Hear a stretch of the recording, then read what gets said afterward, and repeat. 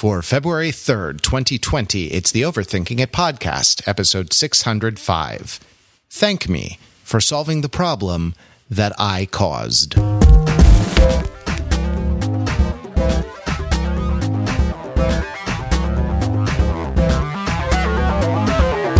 Welcome to Overthinking It, where we subject the popular culture to a level of scrutiny it probably doesn't deserve. The Overthinkers are like a team of highly trained pop culture analyzers. We are here for the biggest night of the year, the Super Bowl commercials podcast. I think it's wonderful that after 365 games, Wilford Brimley has finally won a Super Bowl, despite the diabetes, despite everything he's been through. It's more and more. We were watching over here, and it was kind of like we were leaning Chiefs, and like the more it went on, the more sort of the narrative appealed to me that the coach of the Chiefs would win a Super Bowl after winning more games in any other professional football coach and not winning a Super Bowl. So that was good. I'm Matt Rather. I am here with my homies. Here they are. Matt Belinkie. What up, Mahomes?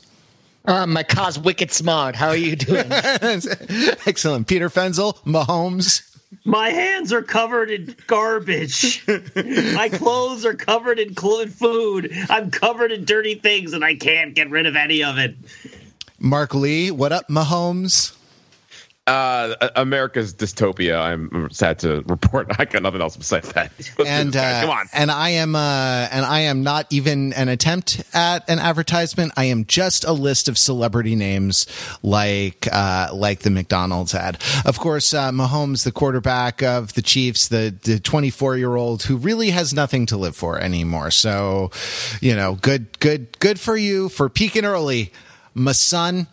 Mahomes. No, I'm kidding. Let's dive in. It's really late on the East Coast, and we're very lucky that these East Coast overthinkers stay up for this year after year. I'm gonna lob the ball in the air over to Pete Fenzel, who is our big, usually thematizer of Super Bowl commercials. He identified the crisis of masculinity. He identified woke as a business strategy. He has identified so many important currents in the popular culture as expressed in Super Bowl ads. So, Pete, what was the big theme of Super? Wait. Oh, Pete, you have something on your shirt.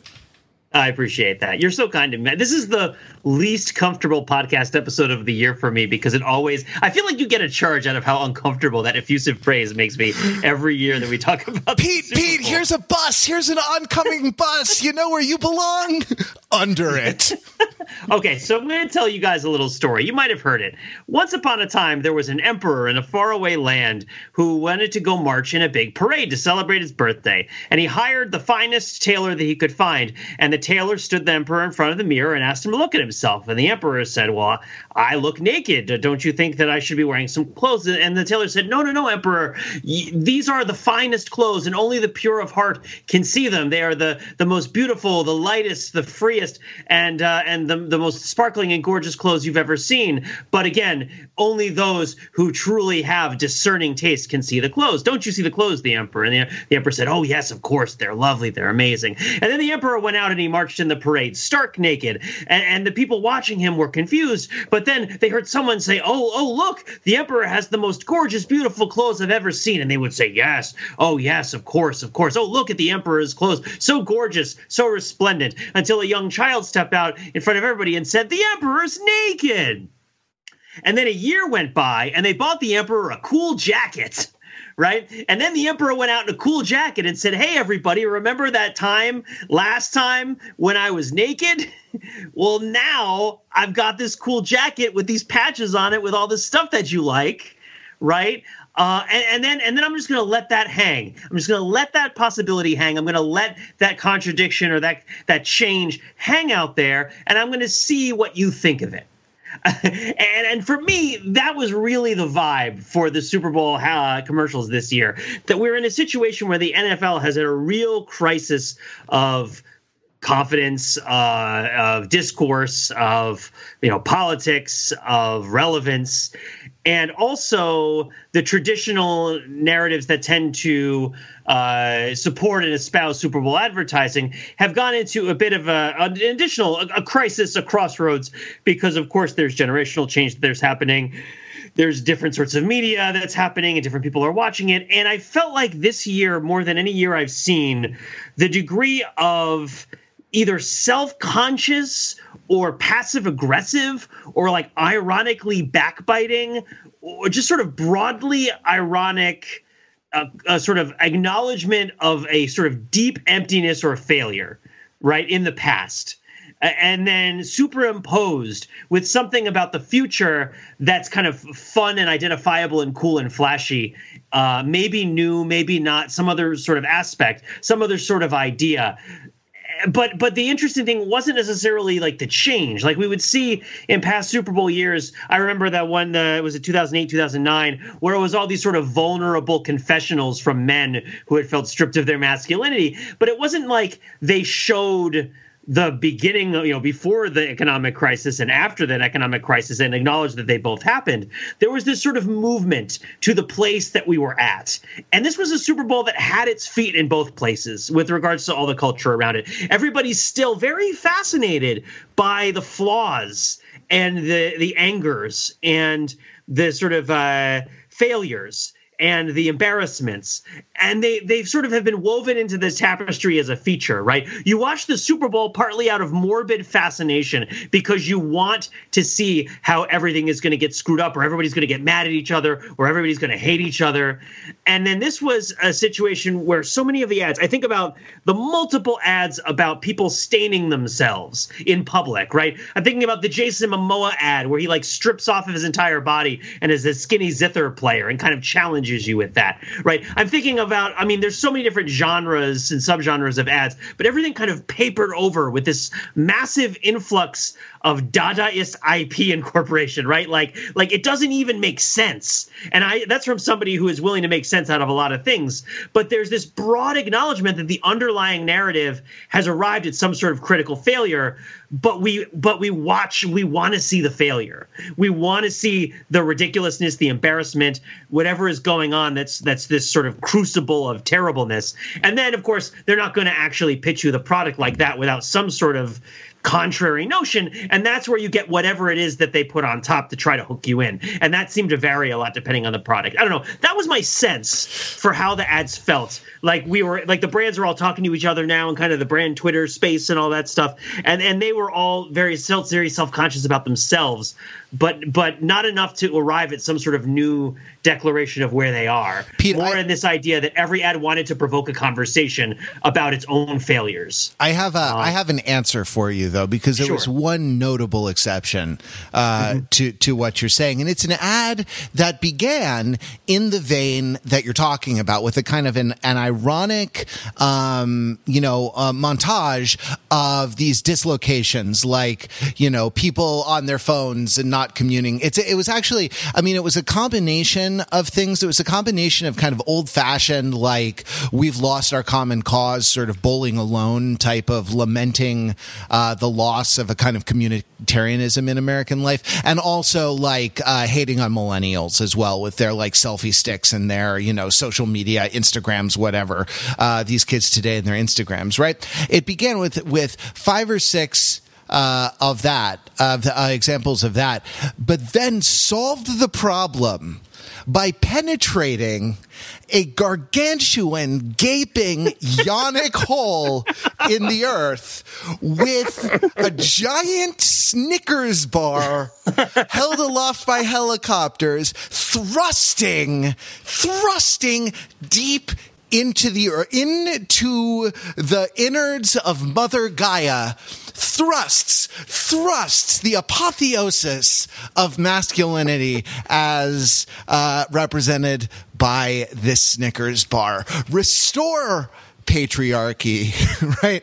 Restore traditional values, restore white supremacy, restore the hegemony of the baby boom generation and their economic might over the millennial generation and their social capital and experiential economy. No, thrust down into the earth, because nothing satisfies like Snickers.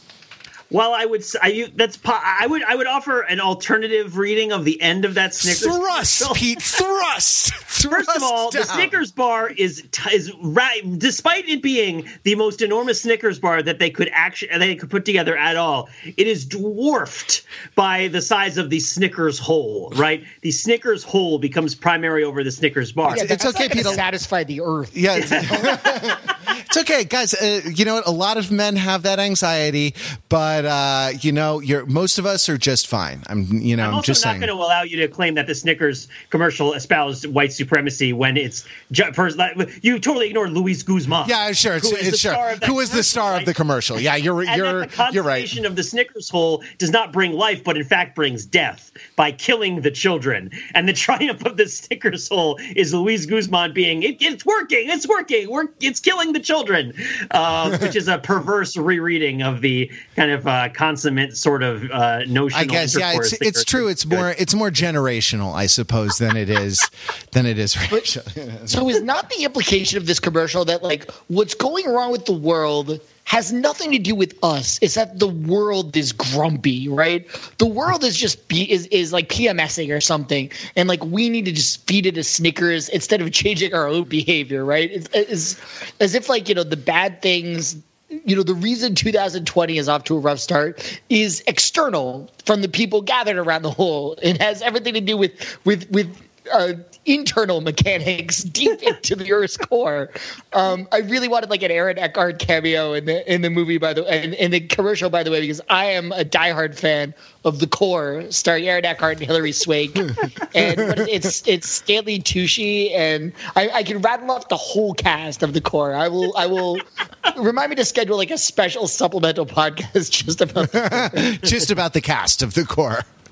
Yeah, just about what a great little action thriller that was. Yeah, but it's just sort of like the previous sort of Snickers commercials are that like you turn into like a diva when you're hungry, right? So it's like the earth is just being like unreasonable, and we just need like the earth to get back with the program, right? Right. And then this is the attempt to fix it. And I guess the idea then is the earth will reconsume all of this sort of irritable grumpiness that is spit out into the world once it's been satisfied. Yeah, well, absolutely. Snickers. I mean, look, guys, every so often, like once every 28 days, the earth just gets a little grumpy. I'm a truth teller, like Joe Rogan. I don't care what the PC police want to say. I don't care. That just cost $70,000. I'm saving the world.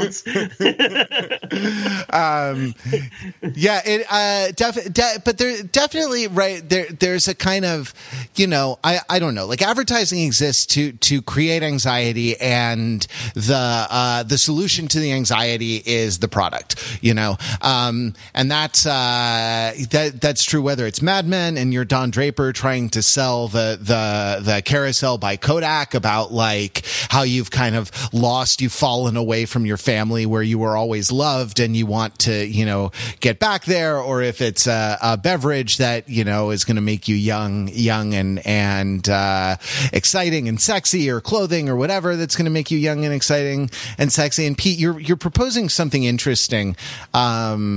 That actually the solution to the anxiety, or kind of what's posited as a response to the anxiety, is sort of ironic joking about the anxiety that aims to call attention to itself as an inadequate response to the anxiety, and get us all to kind of talk about the inadequacy of the response to the anxiety, which of course still foregrounds the sort of the brand, because you're talking about you're you're talking about this in the context of their Super Bowl commercial. So it's more centrality to discourse rather than centrality to like buying power or something like that. Hey, speaking of products that make you feel young and sexy, I've never in my life had a hard seltzer. Has any of you had drunk a hard seltzer? Because it's something that we don't that seems to be a big category these days. Yeah, I mean, I'm actually personal friends with one of the developers of Truly, the hard seltzer for Sam Adams. So I have to recuse myself somewhat from evaluating the various brands due to the commitment that various friends of mine have put into it. I mean, it's all right. I mean, I guess I'm trying to think. Have I ever had a hard seltzer? I drink so much seltzer. Yeah, exactly. I don't know if I've actually drank. I should try one of them. Look, next time I drink, which will be like in 2 years. Pete, here's how to have a hard seltzer. Just open your seltzer and then just leave it on the counter for a couple of days so that it ferments and forms alcohol. And that's how they make hard seltzer, obviously. Yeah. I've had a Truly. It was good. I remember she brought some to a party once. So have you had a Madly and a Deeply? I've not had a White Claw, I'll say that much. And I don't know these. They're really making plays to try to be these brands. Yeah, exactly. Yeah. White Claw, Truly. I think there was another one whose name I forget on the Budweiser is making one, I guess. Yeah. And then also Coke is making an energy drink, which is like, isn't Coke an energy drink already? But I guess everything is marketing and positioning. Well, I mean, so you're talking about the Post Malone commercial, right? Well, which one commercial was it? Was the Post Malone commercial where he was going to either buy Bud Light or the hard seltzer, and he has to decide, and the force of the decision like destroys the poor man's store. Yes. And the comfort at the end of it is remembering that he's rich and this isn't his problem. Yeah. And he can just get both of them. And so this sort of like there again is this sort of presence of the sort of substantial brokenness of everything that's going on, right? Like the grumpiness of the earth, as Belinkie put it, the grumpiness of the world is in full display. And it's a matter of whether it's your problem or not, I suppose. What was it to say about me if I didn't recognize that was Post Malone? Like, I know like of Sheila him. Boof? I don't know. What? I know of him, and then I saw the commercial. It was like, who was this man with all the tattoos? What's the deal with the tattoos? I mean, it's not for me. Perhaps is the answer. I mean, that's no. I mean, you can take it an extent farther, which is that the Billboard being a rock star or a pop star or a rap star on a high level now is like something of a simulacrum of what it used to be, in that recorded music is sort of vanishingly popular. Right. And like nobody like whereas, because he's had a bunch of top songs and you've probably heard them here or there. But the idea that, you just had a kid, you're not the target market for this stuff. But generally speaking, if someone's on the top of the charts, you would know who they are. Right. And Post Malone isn't exactly an indistinct looking person. And he played New Year's Eve. He played Dick Clark's Rockin' Eve. But at the same time, he's a recording artist, and recording is an irrelevant field. So, right, it's sort of brand integration and live shows are where it's at. Actually, I'll tell you this, Mark. Here's the thing about Post Malone, to get away from my petty little curmudgeon-y stuff. Up until now, Post Malone has generally had a fair amount of cred with sort of the hip hop and kind of various sort of music connoisseur communities as a breakthrough artist in popularity who has still brought like a fair amount of appreciable quality to his work. And now he's in a situation where he's like doing Bud Light commercials and he's doing New Year's Eve. And the sense is like, okay, is he in the process of quote unquote selling out? Right? Like, is he going to become a household name now to an extent that he hasn't been before? Because it's sort of his time to cash in on his fame. And he's going to stop being the kind of grimy musician that he's been up until this point, resisting, this going sort of full Halsey, right? Or Halsey, as it were, with like going on SNL. Well, I guess he's been on SNL, but sort of like that sort of call of celebrity is kind of hauling him in after perhaps being overdue by a couple of years. That's what I would suggest if you don't know who Post Malone is that he hasn't sold out hard enough yet for you to see him, but give him 6 months. right, then you'll see him all over the place. I don't know. We're getting off track here. So Balika, did you have a couple of ads that stuck out to you particularly, either as paradigmatic or as particularly interesting to you? Well, you know what? To sort of riff off the Post Malone thing, do you guys remember the Hard Rock Hotel ad with J-Lo? How can I forget it? I think it's related because so J-Lo is being robbed in sort of an Ocean's 11 style heist by like a mask, like a ninja. Right. A ninja dressed in bright yellow, as ninjas typically do. And the first unusual things that happens, J-Lo proves to be like incredibly spry, to the point where like, she sort of eye rolls at her bodyguard and like goes after him herself in like a series of like incredibly like athletic, a chase scene through the entire Hard Rock Hotel. And when she unmasks him, first there's a gas moment when it turns out to be A-Rod, her husband, but that proves to be like a Mission Impossible style mask, and it actually is Khalid. And I'm wondering if this is, because talk about the sort of dichotomy between sort of old recording royalty, this sort of old world celebrity, and then like this sort of new batch of, post digital celebrity, and the sort of the interplay there, because Khalid is definitely more of a, he's winning Grammys now, or getting nominated for them at least. I wasn't paying attention last weekend to see if he actually won. Whereas J-Lo is not really, I don't think that she is like, has the kind of recording industry clout that she used to. But in the confines of this commercial, she is the one that like Khalid is trying to steal from. And she bests him in a physical contest, right? That like she's able to subdue him. And look fabulous while doing it. So I don't know if this says more about the brand that the Hard Rock Hotel is trying to uphold than anything else, right? Because the idea of the sort of Hard Rock Cafe and Hard Rock Hotel is this sort of like old school rock and roll Hall of Fame royalty that like the kids probably aren't buying into anymore, right? This is a boomer idea. Yeah, hard rock in general is not a category that's like, the Grammys were pretty recently, and there wasn't a ton of hard rock represented among the kind of the big cultural touchstones of this year's Grammys. DJ Khaled, by the way, just want to point out, co-star of Bad Boys for Life. Yes. Really, really impressed with that guy's range from what's that song with Bieber? I'm the One, right? And to the star of Screens Large and Small. Wait, are we talking about the same person? Just brief point of clarification, because like Khalid and DJ Khaled are two different people. Yeah, I believe Matt was referring to the former and not the latter. But it was DJ Khaled in both cases. Yeah, this was DJ Khaled. I probably was not aware that those were two different people until there is a rapper named That just shows how plugged in I am. Yeah. Who has the Wikipedia mobile. And his his record is called American something. Oh, American Teen is Khalid's record, and DJ Khaled is most notable for guesting on other people's tracks and shouting DJ Khaled on the. He's the best. He's a producer. He's a DJ. He's not fundamentally an MC. He's not a rapper, right? He makes albums that are like feature other rappers because that's not his job. Sure.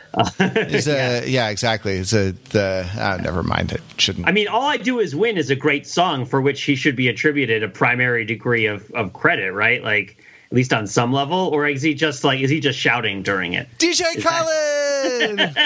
DJ Khaled! So the thing that I noticed, I guess, was a certain amount of kind of what I want to call boundary crossing on the among the commercials. Not only was there this Tide ad with Charlie Day where it was, the whole thing was like he got a stain on his shirt and he wanted to take it off at the Super Bowl party, but he couldn't take it off because they were watching the game, so he was going to do it later. And so he starts like perseverating on like, now, later, what is later? When is later? Is it time for later yet? Is it weird? And then he shows up in odd places. Like he shows up in the ad for The Masked Singer, which comes right after the Tide ad. He shows up in one of the bumpers at the beginning, coming back from commercial breaks, where it's like, "Sorry, Charlie Day, it's not later yet. It's time for more Super Bowl." And shows up again, and then there's a I think ad where they're old, and it finally is later, but he gets his old guy shirt stained again, and that was one. He's also notably inserted into like the Bud Light night. Oh, right. Yeah, that was the other one. Yeah, that was the third one. Yeah, okay, great. And then the Walmart ad where like everyone goes to Walmart, and like everyone, Star Trek goes to Walmart, the alien sort of lemon wedge from Arrival, that suspends in the air, goes to Walmart. Men in Black goes to Walmart. Mars Attacks goes to Walmart. Actually, IP that I was like, those were kind of Easter eggs for our generation, because I can't imagine, anyone younger than 30 knowing what Mars Attacks is. That was a cult movie even in its time, I think, right? But it was this kind of extravaganza of IP. Bill and Ted show up, or I guess Bill S. Preston, Esquire, shows up anyway in both young and old forms, and et cetera, et cetera, et cetera. And there's this whole thing with like incompatible IP all like rolled into one Walmart commercial, which was so interesting to me, given the idea of like the status of Walmart is something that sort of spans universes somehow, and like that does seem to be in this kind of stage of multinational corporate domination. The idea that like we span universes is an interesting claim to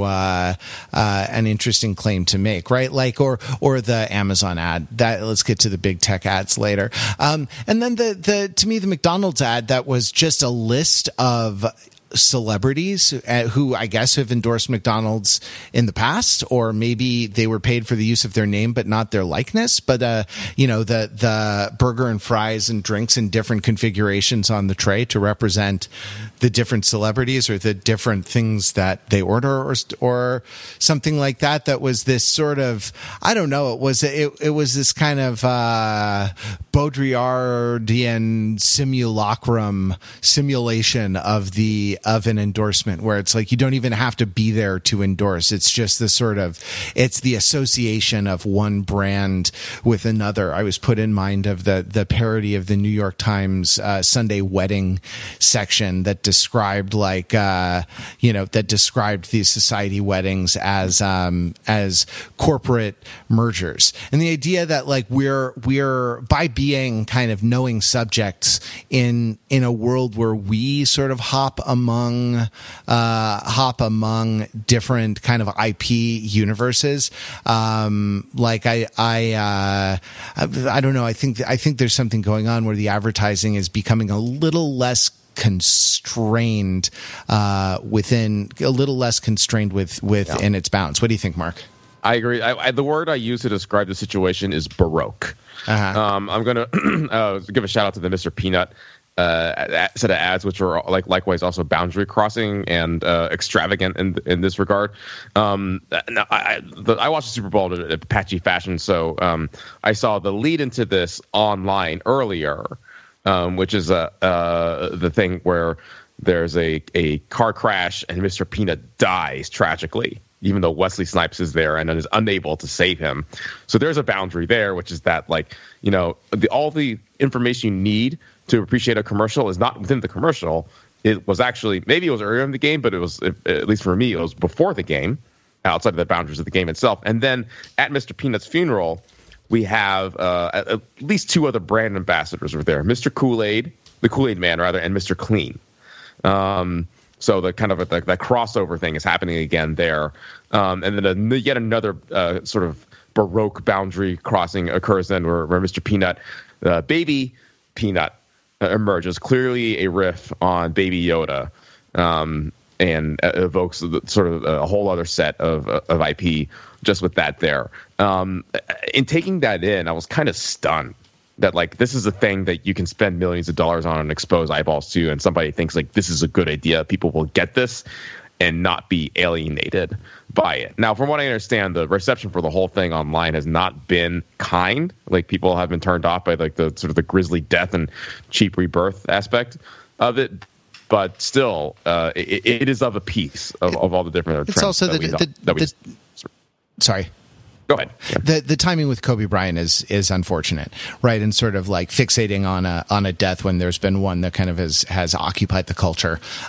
So totally is just poorly timed. And I had thought that they were yanking this spot following the news, but I guess they didn't, or they came back, or they softened it somehow, or something like that. I mean, it reflects like it's everything is SpawnCon, right? And like the idea that the idea of sort of product placements, or the idea of featured, sponsored content, sponsored articles in magazines and things like this. The idea of the editorial starting to look like advertising, the advertising starting to look like editorial, the whole kind of boundary between those things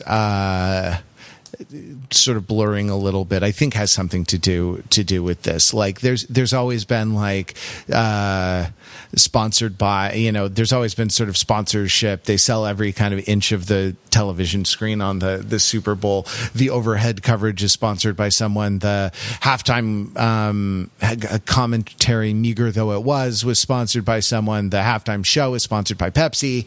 The this that and the other thing, like the 2-minute warning is sponsored by this or that person. So the all this stuff is sponsored, but the idea, I don't know, there is something different of with Charlie Day showing up on screen and having the voiceover announcer like interacting with that character who is, after all, from an advertisement, rather than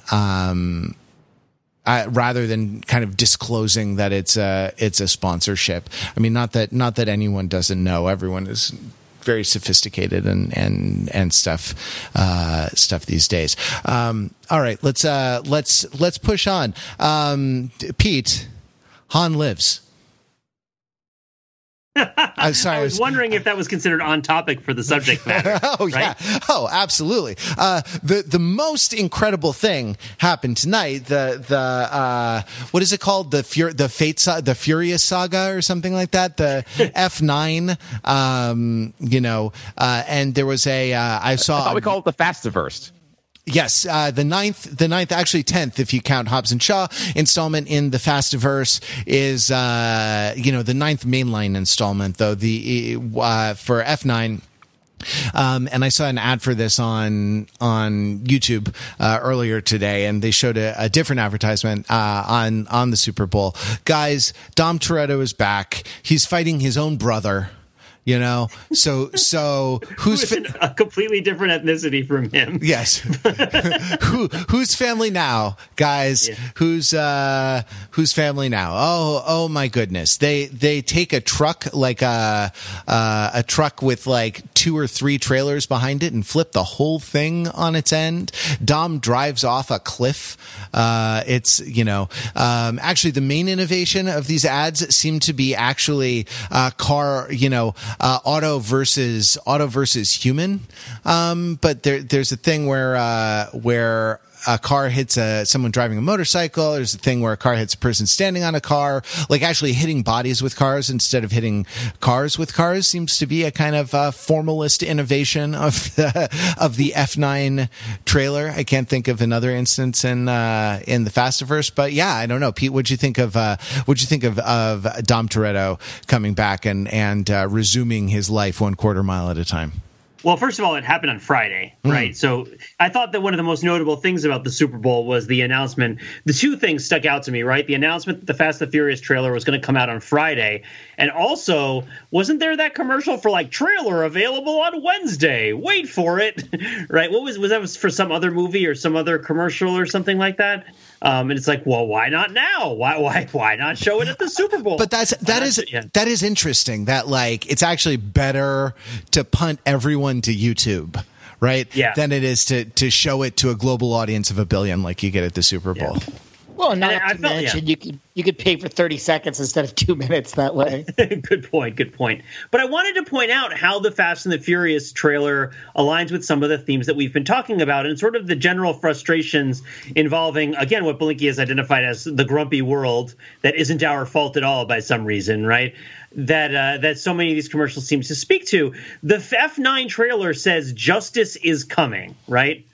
Is what it says in one of the title cards, and maybe it wasn't the one that aired at the Super Bowl. There were a couple that were going around. I watched the ones that were out on Friday, and it's notable because justice for Han is something that is the fault of the Fastiverse, right? Like hashtag justice for Han, as it were, is the problem posed by the fact that Shaw, played by Jason Statham, is revealed as having killed Han at the end of the events of Tokyo Drift, aka the post-credit scene from Fast and the Furious 6, right? And then after Fast and the Furious 7, where he is hunting down all of the rest of the members of the family, as it were, in Fate of the Furious, he makes a face turn, and him and his family are brought into the fold. And not only do they help Dom Toretto in their sort of mutual interest against Cypher, but he is invited to the cookout, even though he personally murdered Han, right? And so there's this sense of really deep cognitive dissonance of kind of wanting to reconcile how is it possible that Dom Toretto could be so kind to this person who killed one of his closest friends, or even his family, right? And then one of the narrative extensions of this is that Shaw gets moved off into the Hobbs and Shaw franchise with The Rock, who also can't stand to be around Vin Diesel, right? Like Vin Diesel and The Rock are two big egos, and again, I love them both, but I can totally tell why it would be hard to work with both of them at the same time. And I don't know them as human beings. I don't vouch for them at all. But like in terms of actors and performers and character players, huge fan. But I get why they can't be in the same movie. And so you shunt Shaw off onto the other franchise because it's intolerable to have him in the mainline franchise when he killed Han. But now they're promising us that justice is coming, and they've brought back Han, and it's sort of like, thank me for fixing the problem I caused. Right. In fact, maybe that's the sentence for this year's Super Bowl ads. Thank me for causing the problem that for solving the problem I caused. Thank me, auto industry, for fixing the problem of the environment. Thank me, Michelob Ultra, for fixing the problem of monoculture farming. Right. That was something that really jumped out at me as like, this is a strange sort of passive aggressive altruism for them to be like, our businesses have misallocated their farmland away from the products that we could charge a premium for. If you buy this beer, we will chip in 6 cents to modernizing our vendors so we can sell you a more expensive beer later, right? Like, but there's this whole sort of thing of like, it's my fault. Yeah, and by the way, why haven't you, consumers, saved America's farmland? Up to this point, like, yes. Thank God we're here to do it for you. I mean, what company makes Michelob Ultra? Right? Is it Busch? Michelob Ultra? What's up? Or is it Busch? Is it Anheuser-Busch, or is it the Anbev, the other one? Busch? It doesn't particularly matter, but it's like, there really isn't much of a mass market American beer industry anymore because they've been bought out by companies from other countries. And of course, like the big company is Brazilian, right? And so then what they're doing with their forests, right, to get their agribusiness going right now. So it's just sort of all like everything is simultaneously everybody's fault, but also everybody is praising themselves for fixing it. And there's this deep hypocrisy that everybody is just being asked to tolerate. And there's this sort of rage underneath it for sure, but there's also this sort of like, well, if I show you all the right characters and associations, then you'll get past it. I strongly suspect that F9 will be the authoritative canon text on the subject, which will provide us with brilliant new perspectives on how to understand all these questions, let alone whatever possible answer might be available to them within our means. So I do look forward to it. Here's the problem, though. F9 comes out a month after my baby is due. What am I gonna? Is this the first Fast and Furious movie since 6? Because I watched them all in a marathon heading into 6, where I'm not there like opening weekend. And my wife is despondent. Ditch the family, and then after the movie, you can walk out and say, "I've abandoned my boy. I've abandoned." But my wife wants to go too. I can't go without her. I've abandoned my wife. Even all the better. Here, what we do is we go there in a Subaru WRX and leave the baby idling the engine in the parking lot. I mean, was it not the very last movie in the Fast Saga, as we're now calling it, where they had like the baby in the middle of a shootout on the plane, and then they wingsuited the baby back to Earth? So I feel like if these movies have taught me anything, is that like babies will just sleep. Yes, as long as you're like a strong enough male presence, you can like hold the baby and sort of shepherd it through the chaos of the world. The Fastiverse. Is that true, Mark? Do babies sleep if you're sufficiently strong as a masculine presence in their existence? Yes, 100% all the time. You're ready to make a Super Bowl commercial or a political Super Bowl commercial where you claim that there has never been any problem. Is it? If you could travel back to, like, let's say 2001 and tell yourself that a sequel to The Fast and the Furious was going to be the most anticipated movie of 2020. I don't even know, like, I think you would imagine that there'd been some sort of complete collapse of civilization, and like there was only like one movie studio left, and like they were just sort of remaking old movies the way that in Rate of Fire, like Christian Bale is like reenacting Star Wars for the children with like makeshift props because like those are the only resources they have left. Yeah. Like, a gaping hole opened in the earth. A gaping hole opened in the earth, and they tried to put a Snicker bar into it to solve the problems, but it didn't, and society collapsed. That's what I will never be done talking about how inconceivable the continued popularity and metastasizing of this movie is. It's wonderful. What are you talking about? You hate fun. No. I've honestly thought like many times about like the logistics that would be necessary to set up like a room with 8 different TVs playing all 8 movies simultaneously right before I go see the 9th movie. Like what I would have to rent, right. How I would like manage the different outlets. Why would you want to do it? Why would you want to do it Flaming Lips Zyrika style? Why wouldn't you rather do it longitudinally in time and have one television and just keep yourself up for, 18, 19, 20 hours straight, right? Like in order on the other hand, why have only 8? Why not have 32 televisions that are each playing 1/4 of the movie of each of the movies simultaneously? So you can watch 1/4 of the movie in terms of pixels, or 1/4 in terms of the length, and so I could get it all done in like a half hour of basically like nitrous injected Fast and Furious action. Well, I think if I put my baby in the middle of that, they'll become a super villain. I think is what's going to happen. You need, Matt, you need to hit it with that Nas. All right, let's move from the beginning of life to the end of life and talk about how Google is going to help us with the terrible grief of losing our longtime spouse. This nothing problematic about this commercial, right, Pete?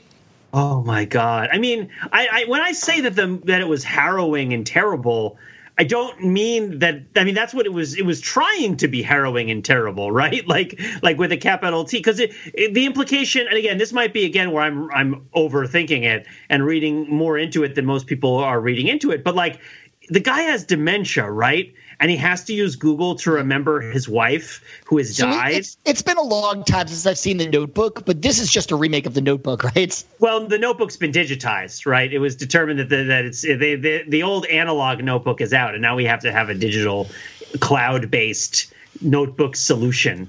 Well,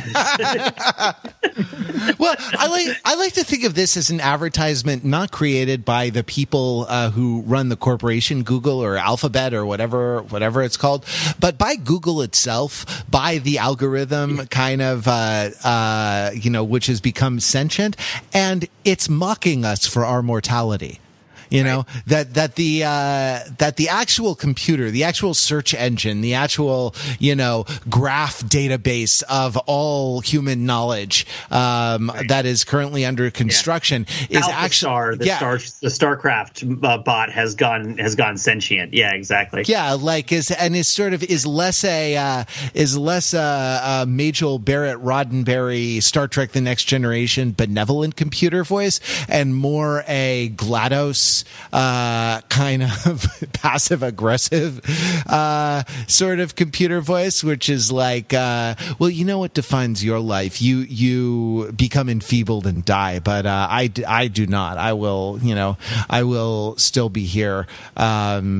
Right. And it's a little bit, it's almost like, Google kind of carrying on, like bearing the sins of like humanity sinned. And so we die, like original sin, the wages of sin is death. And, but Google doesn't. It's kind of, and it like remembers our existence into the past the point where, our own, feeble minds forget it. It's kind of like take up the white screen's burden, That, like, I will also say that we have words where I come from for hustling the elderly and their failing mental faculties into giving you all their personal information. Okay,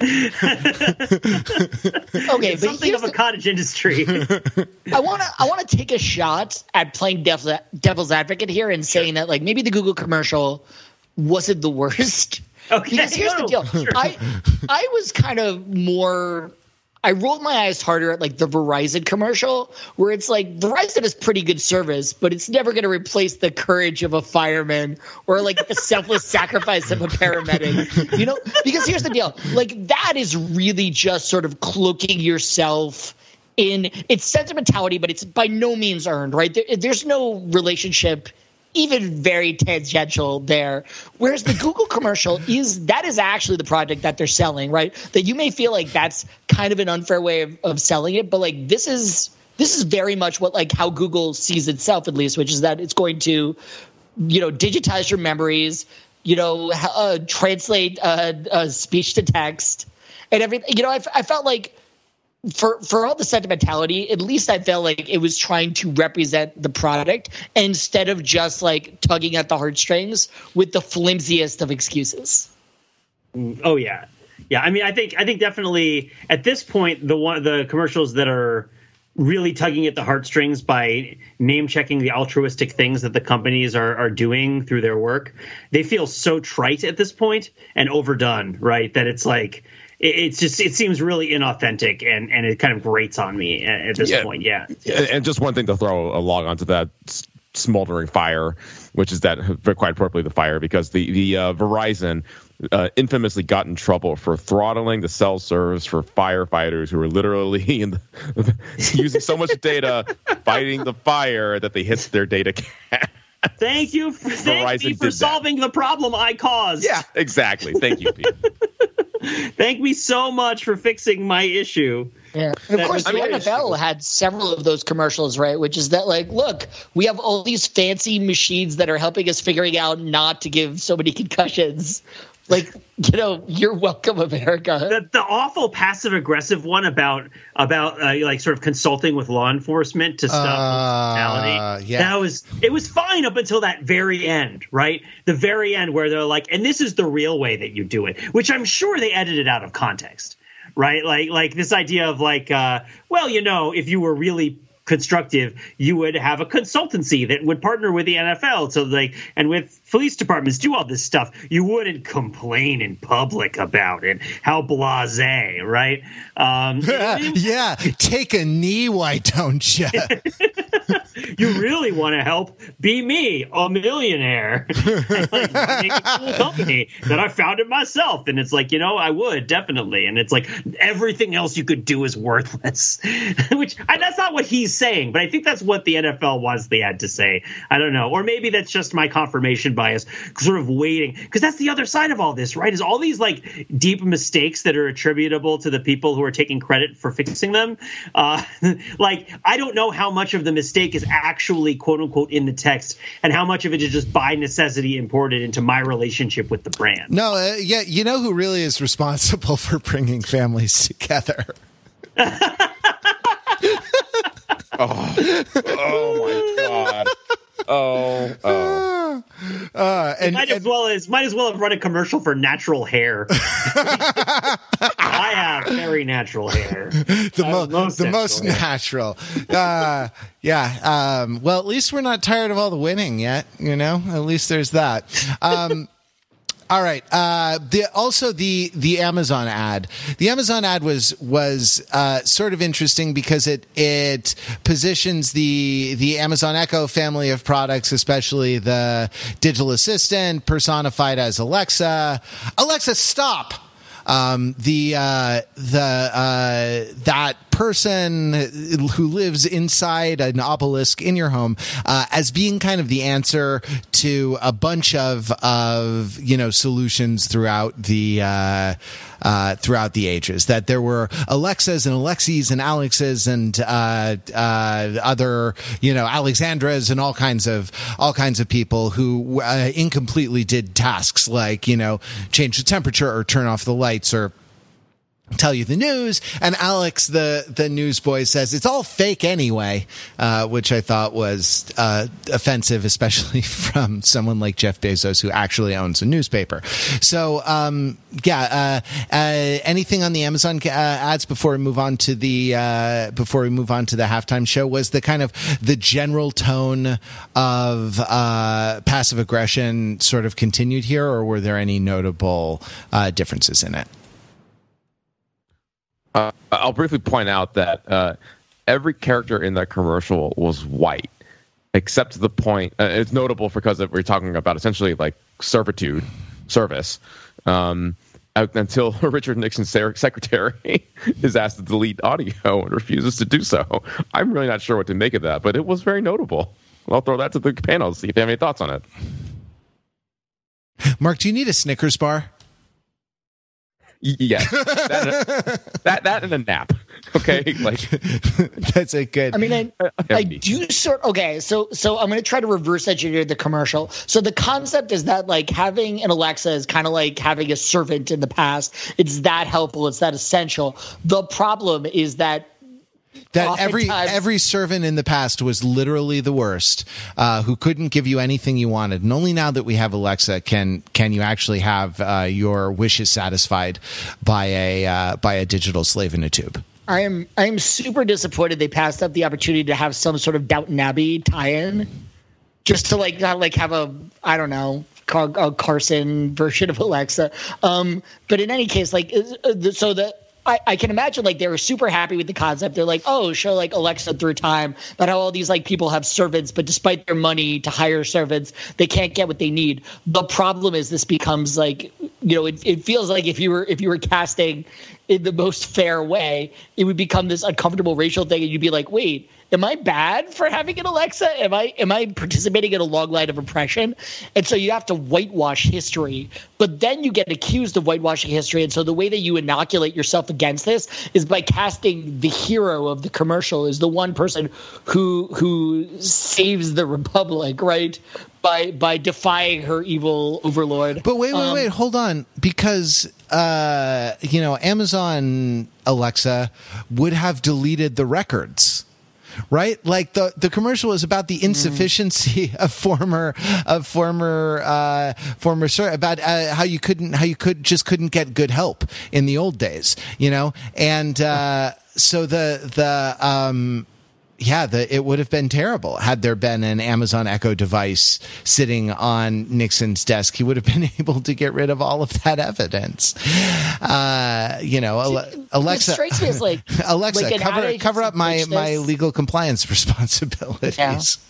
And it feels like as they started to sort of tease out the implications and like what they'd have to show and what that meant, they probably should have backed off of the concept. But like the concept, probably Bezos like loved the concept, and so they had to like try to make it work. But it does sort of feel like they probably had a lot of uncomfortable conversations trying to make each of these beats work while striking the right tone. When you're basically depicting these like very uncomfortable servitudes throughout history that we're not cool with anymore, even though we are cool with the Alexa. Yeah, and Alexa is becoming sentient. All right, moving along. Let's talk about the halftime show, which was completely awesome. Which was just stunning and wonderful. Pete, you said something interesting, which is like, I didn't think they could pull it off. What were the source of your doubts, and when did you know that Shakira and J-Lo put all doubts to bed?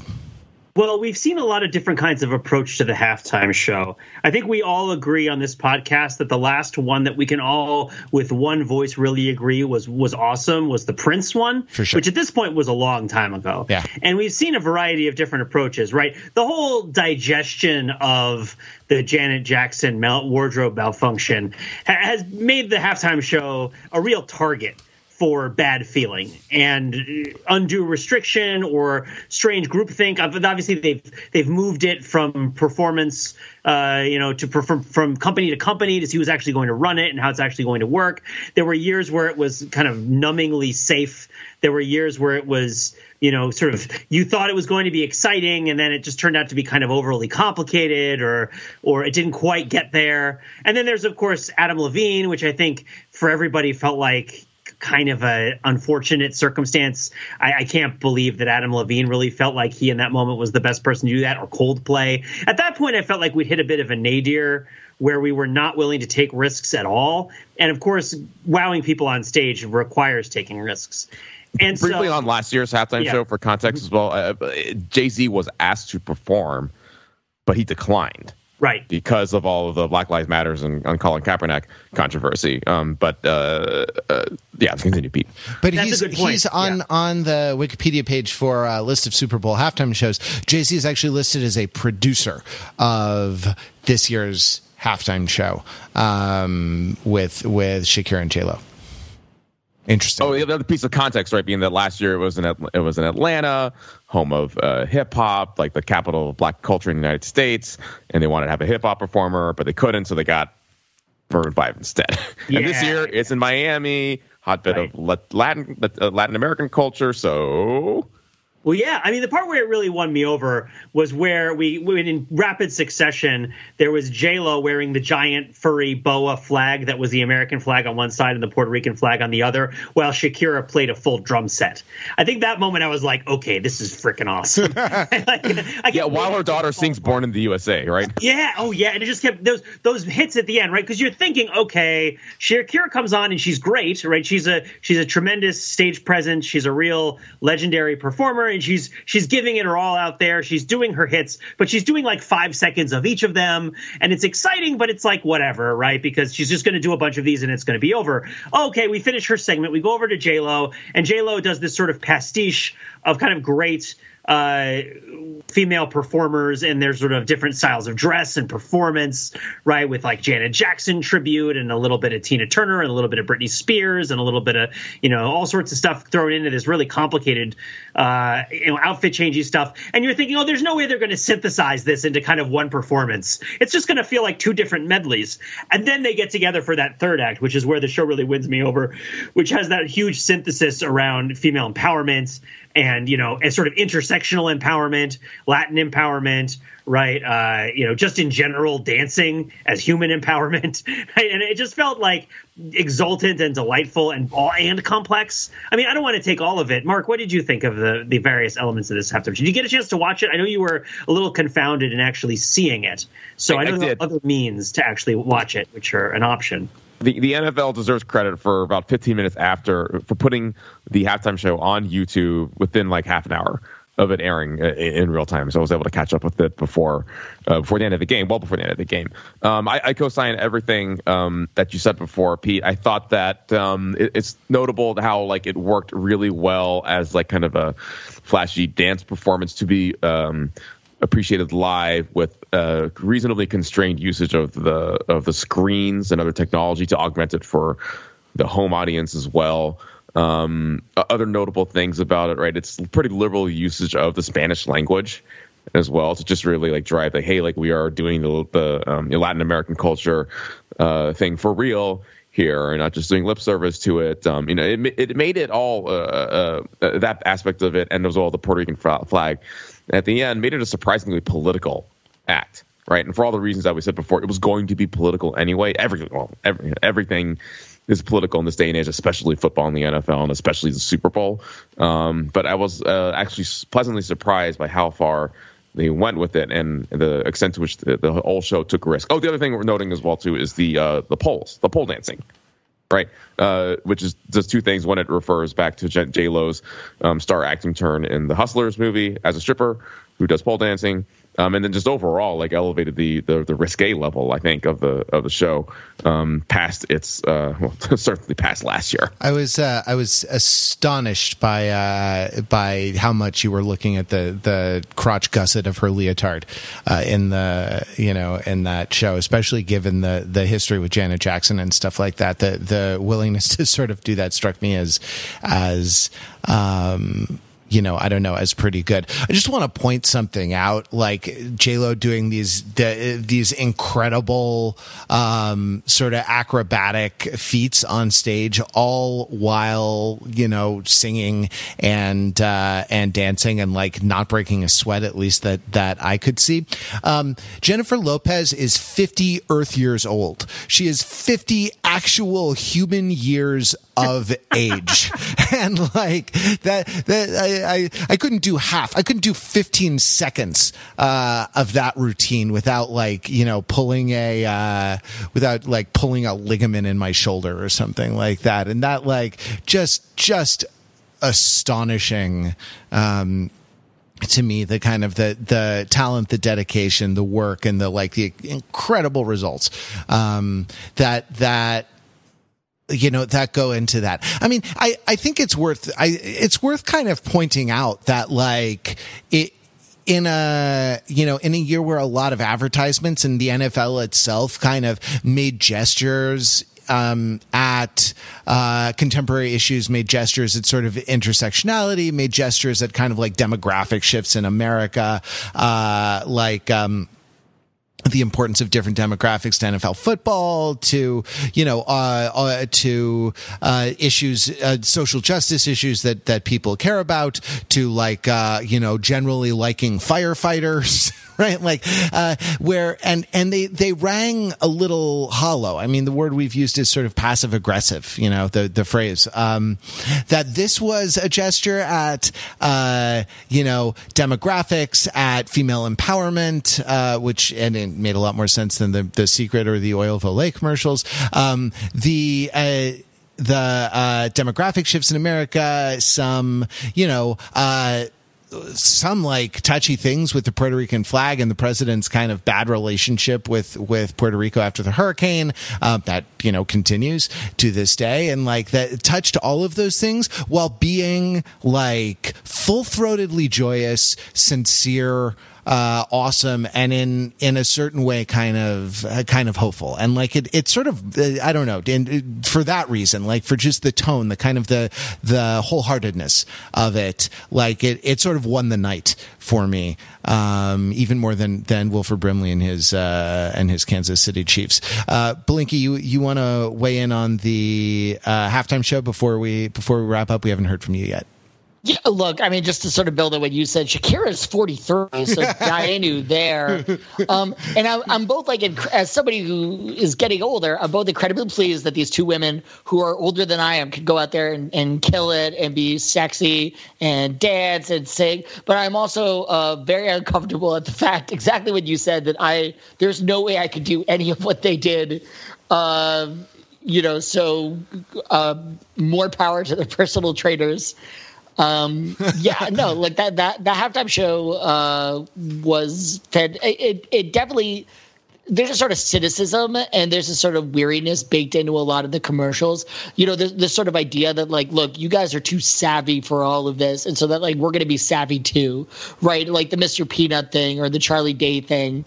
The commercials are all trying to impress us with they're like, we think this is dumb too. Isn't this silly that we still are doing the Super Bowl thing? But the halftime show was just sort of it just went out there and did its job. And it was very nice that there's that 10 minutes that you didn't have to overthink anything. Sure. Yeah. It's better. It's better than being clever, being awesome. And that's if anything is a lesson of that, I think the halftime show could teach us all that. All right. You won't believe it, guys, but it's been more than an hour. I want to thank you all, Pete, Matt, and Mark, for staying up on the East Coast and recording with us after the end of the game. I want to thank everyone who's listening for listening and listening to our annual tradition of pulling apart the various threads that make up the great tapestry of American culture that is the Super Bowl and the commercials therein. Congratulations to the Chiefs of Kansas City, and despite all the problems with your name, well played tonight at the game. We'll be back next week with more Overthinking It podcast. Till then, visit us on the web at overthinkingit.com, the place where we subject the popular culture to a level of scrutiny it probably doesn't deserve.